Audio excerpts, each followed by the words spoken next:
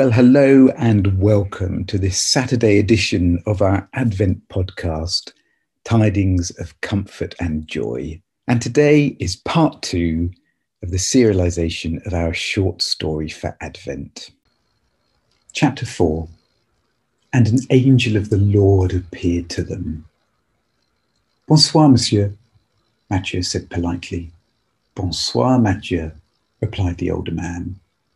If he had a certain sprightliness in the way he walked, so he did in the way he talked, and Mathieu's evident respect was matched by Monsieur Roulet's evident affection for the young man in front of him. This is Monsieur... Mathieu's voice tailed off as he realized that while the Englishman in front of him knew his name, he did not know his. Monsieur Harrison, I think. Am I not correct, monsieur? Said the little Swiss chicken of a man. Mind you, now that David could see his lined, ridged, weather-beaten face, David thought he looked less like a chicken and more like the mountain scenery amongst which he guessed he had spent his entire life.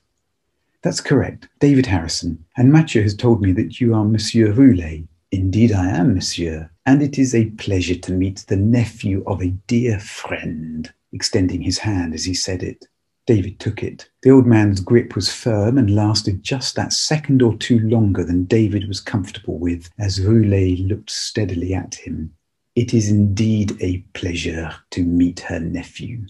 David released his grip and said, My crazy aunt, was she as mad up here as she was when she would visit us? Monsieur Harrison, began Roulet, I was just a young man when I first met your aunt, when she first came to our village. She was a remarkable lady. He paused. I became very fond of your aunt. But then I was not the only one. He paused again, longer this time, and Mathieu broke the silence. Monsieur Roulet, if you do not mind, I will leave Monsieur Harrison with you and go home. Of course, Mathieu, of course you can go. David Harrison extended his hand once more to Mathieu. Thank you, Mathieu. I very much appreciate your welcome and help. He glanced to his left, where Janie and Emily stood a little distance away. It was a pleasure, monsieur. I hope you enjoy your stay with us.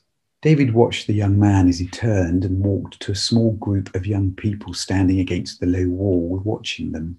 They were the only other people there. Under the lamplight, he reckoned there were 2 other boys about Mathieu's age and 3 girls. As Mathieu reached them, they appeared to exchange a few words, and he could see Mathieu turn and smile. Some of them seemed to laugh.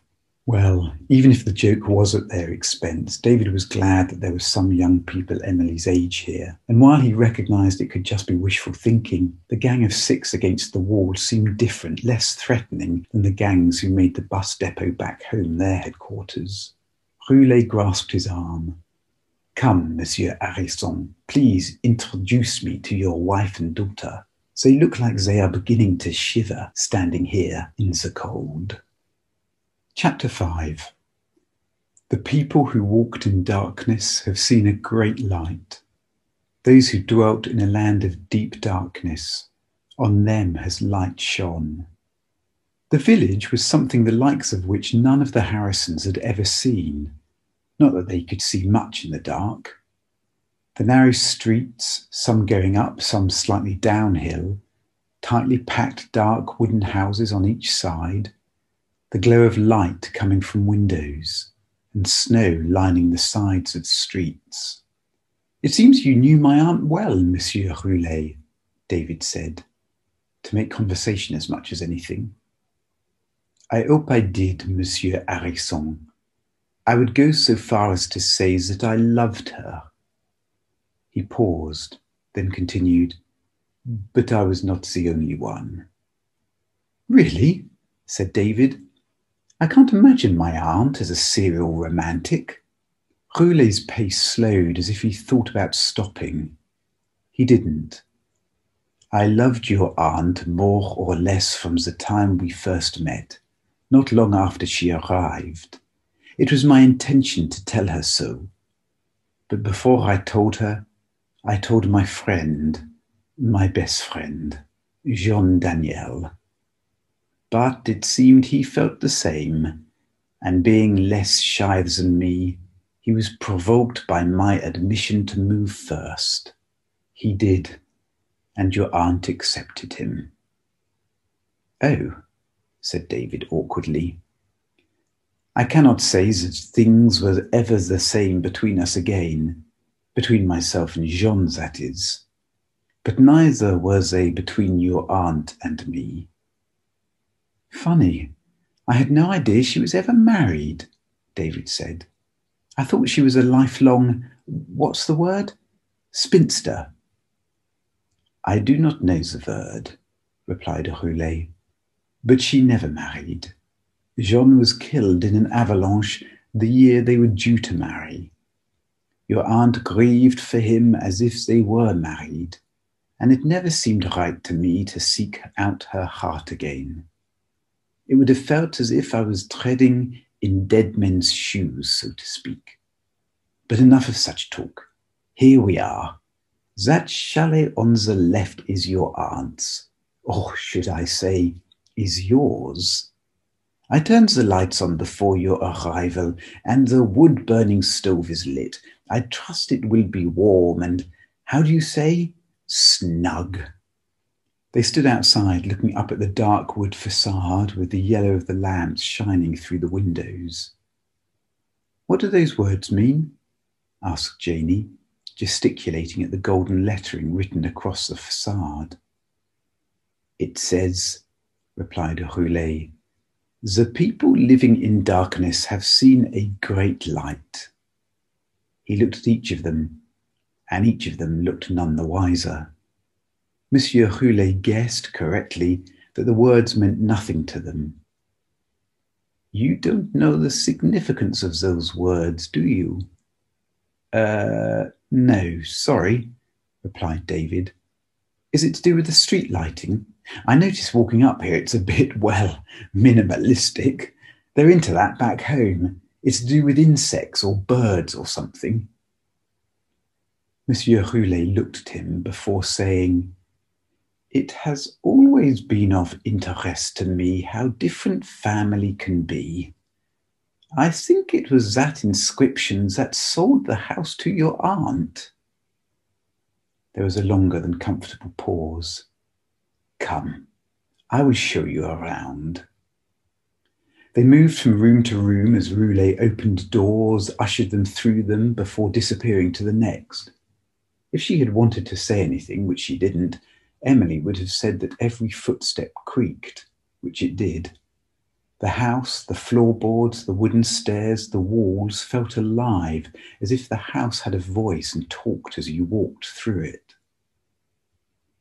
As they stood around the front door with Roulet bidding them good night, he said, somewhat offhandedly and while motioning to the darkness, "I know you cannot see it now, it's dark and the clouds are up, but tomorrow, if the weather forecast is correct, you will see the view.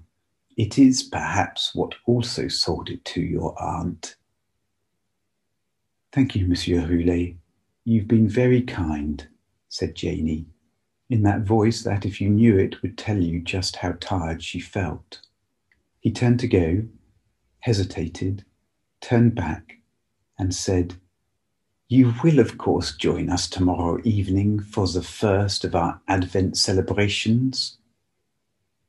I don't think we know much about Advent, Monsieur Roulet. We only know that we had to be here by tomorrow if we wanted the chalet to be ours," David said. "I see. Well, we gather each evening of Advent in a different home. Other villages do it differently, but we all call it Fenêtre de l'Avent. Each home becomes like the window on an Advent calendar.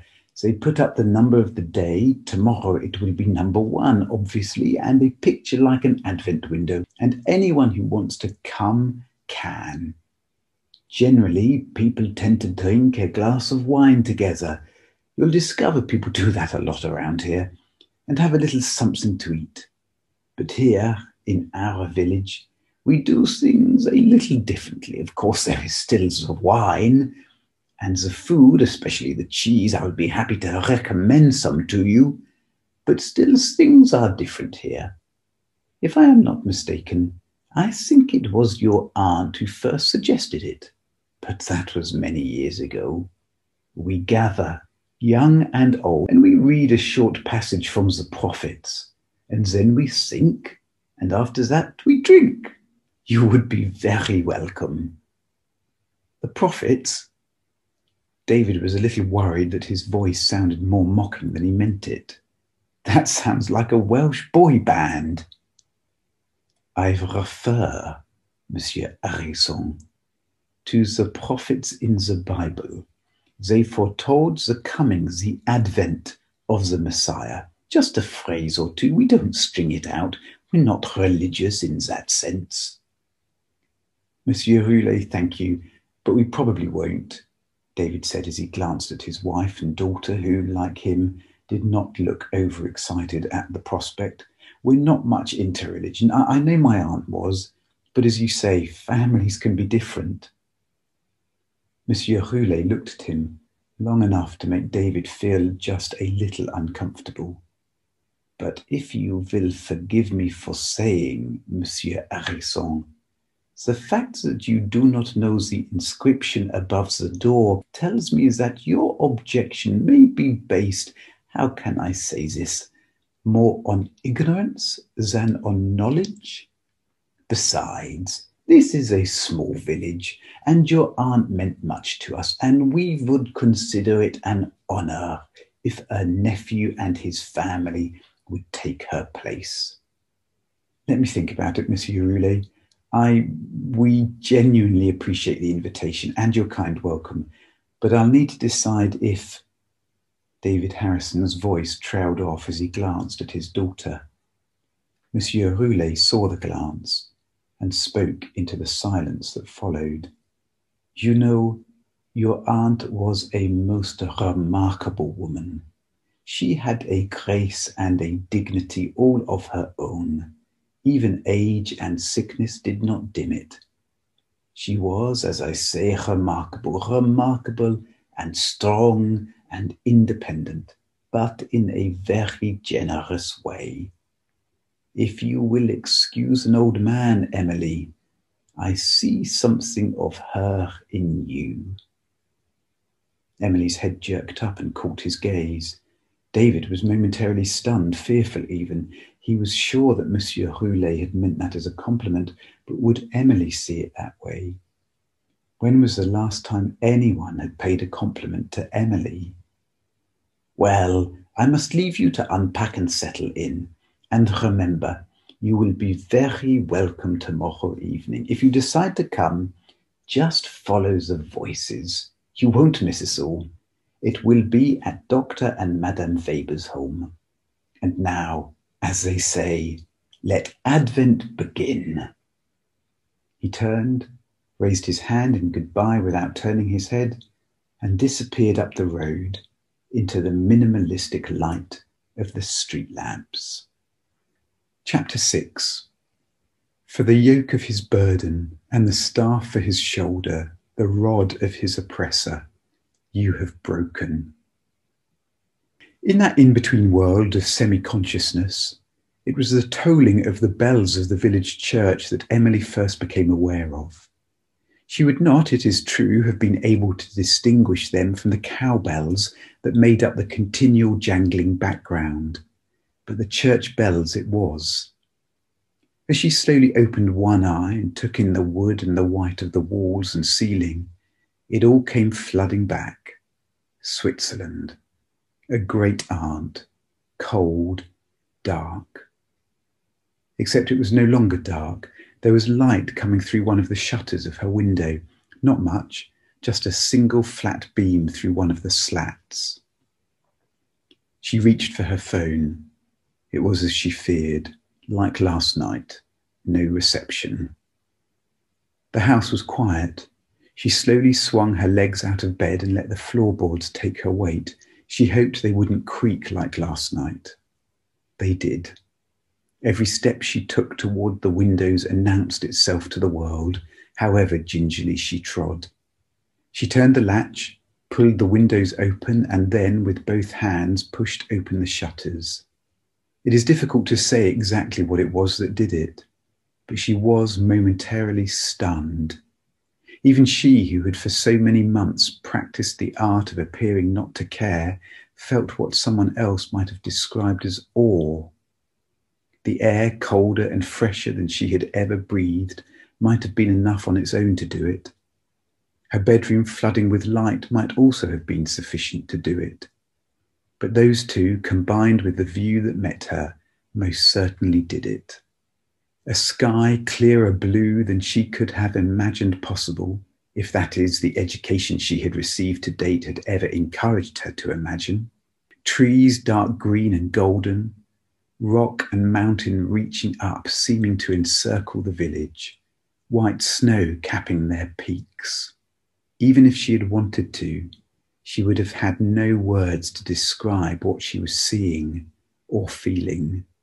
And what she was feeling just for a moment was a sense of lightness, and yet at the same time a sense of weight, as if the whole scene before her pressed down on her while simultaneously lifting her up, a sense of her infinitesimal smallness, and yet at the same time a sense that she had never mattered more than now. But it was just for a moment, and moments do not last unless you nurture them. And though she hesitated, a hardness began to roll back in. A knocking from the front door below broke any remaining spell. Leaning her head out of the window, she could see a blonde head below. She guessed who it was. Even though she willed each floorboard, her door, and each stair not to announce her movements, she creaked her way across her bedroom, along the corridor, and down the stairs. She unlocked the door and opened it. It was only as she stood there looking at Mathieu Weber that she wished with all her heart that she had changed out of the Christmas leggings and Hello Kitty t-shirt that her grandmother had given her last year before beginning her creaking descent. But it was too late, and though a smile played across the young man's lips, he was, even at his age, too gallant to comment. "Hello," he said. "I hope I did not wake you up." No, you didn't," she replied, trying, but not succeeding, to not just look at her feet. "I think the bells did." "Ah, yes, that's the church. The service will be starting soon. I just wanted to invite you to come to our house tonight. I don't know if Monsieur Roulet explained to your parents, but tonight my parents host a little party, and, well, it's not just the adults who come. It is for us too. I will be there, and so will my friends, and, well, I think we would like you to come too. Thanks, but I don't know if my mum and dad will want to come. It sounded a bit..." She hesitated. His English was good, but not so good as to be able to complete someone else's sentences, so she had to do it for herself. "It sounded a bit, well, religious." "Religious?" Mathieu asked. "I suppose it is, in a way, but to me it's friends coming to our home. I would like you to come, and so would the others. So think about it." He looked at her and smiled. "But I will leave you alone now. Hopefully we will see you tonight. Just follow the noise. Goodbye, Emily. Goodbye, Mathieu Weber." As Emily closed the door and turned around, she could see her mother standing at the top of the stairs. "Who is that, Emily?" she asked. Emily did not reply until she had climbed and creaked back up the stairs. "The boy on the bus," she said as she brushed past her, went into her room, and shut the door. The Harrisons spent the morning unpacking. Monsieur Roulet had left some food in the cupboard and the fridge. This was just as well, as the three of them went for a walk around the village a little after lunch, hoping to find a grocery store. They found a very small one, but it was shut. "Who shuts on Sundays?" David asked disbelievingly. Their attempted shopping trip having ended in failure, the unpacking having been completed, and logs having been moved from the wood store out the back to inside, there seemed nothing else to do, neither in the chalet or the village. "This is going to be a long evening," David thought to himself. He was already bored, bored enough to get out of the somewhat faded armchair he was sat in and creak his way over the living room floor to the bookshelves holding his aunt's small library. A bored man scanning titles on book spines is unlikely to be a work of accuracy at the best of times. But even so, titles such as Alpine Flowers and Their Medicinal Uses, The Complete Guide to Fermentation, and Mule Trails in the Haute Valley were not what one might call appealing to a man such as David Harrison. He returned to his armchair, creaking as he went.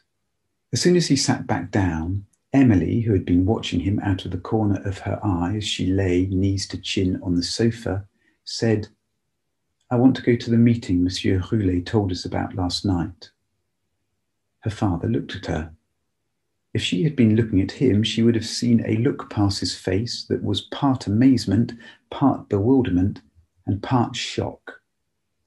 "The meeting tonight," he said, looking at Janey as he did so. "Yeah." "Well, we could." He and the boy on the bus said we just had to follow the voices. The voices. Right.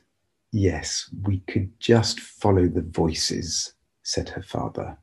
Well, that's the end of part 2. Tune in next week for part 3. And our piece of Advent music for today is Angels We Have Heard on High. God bless you all.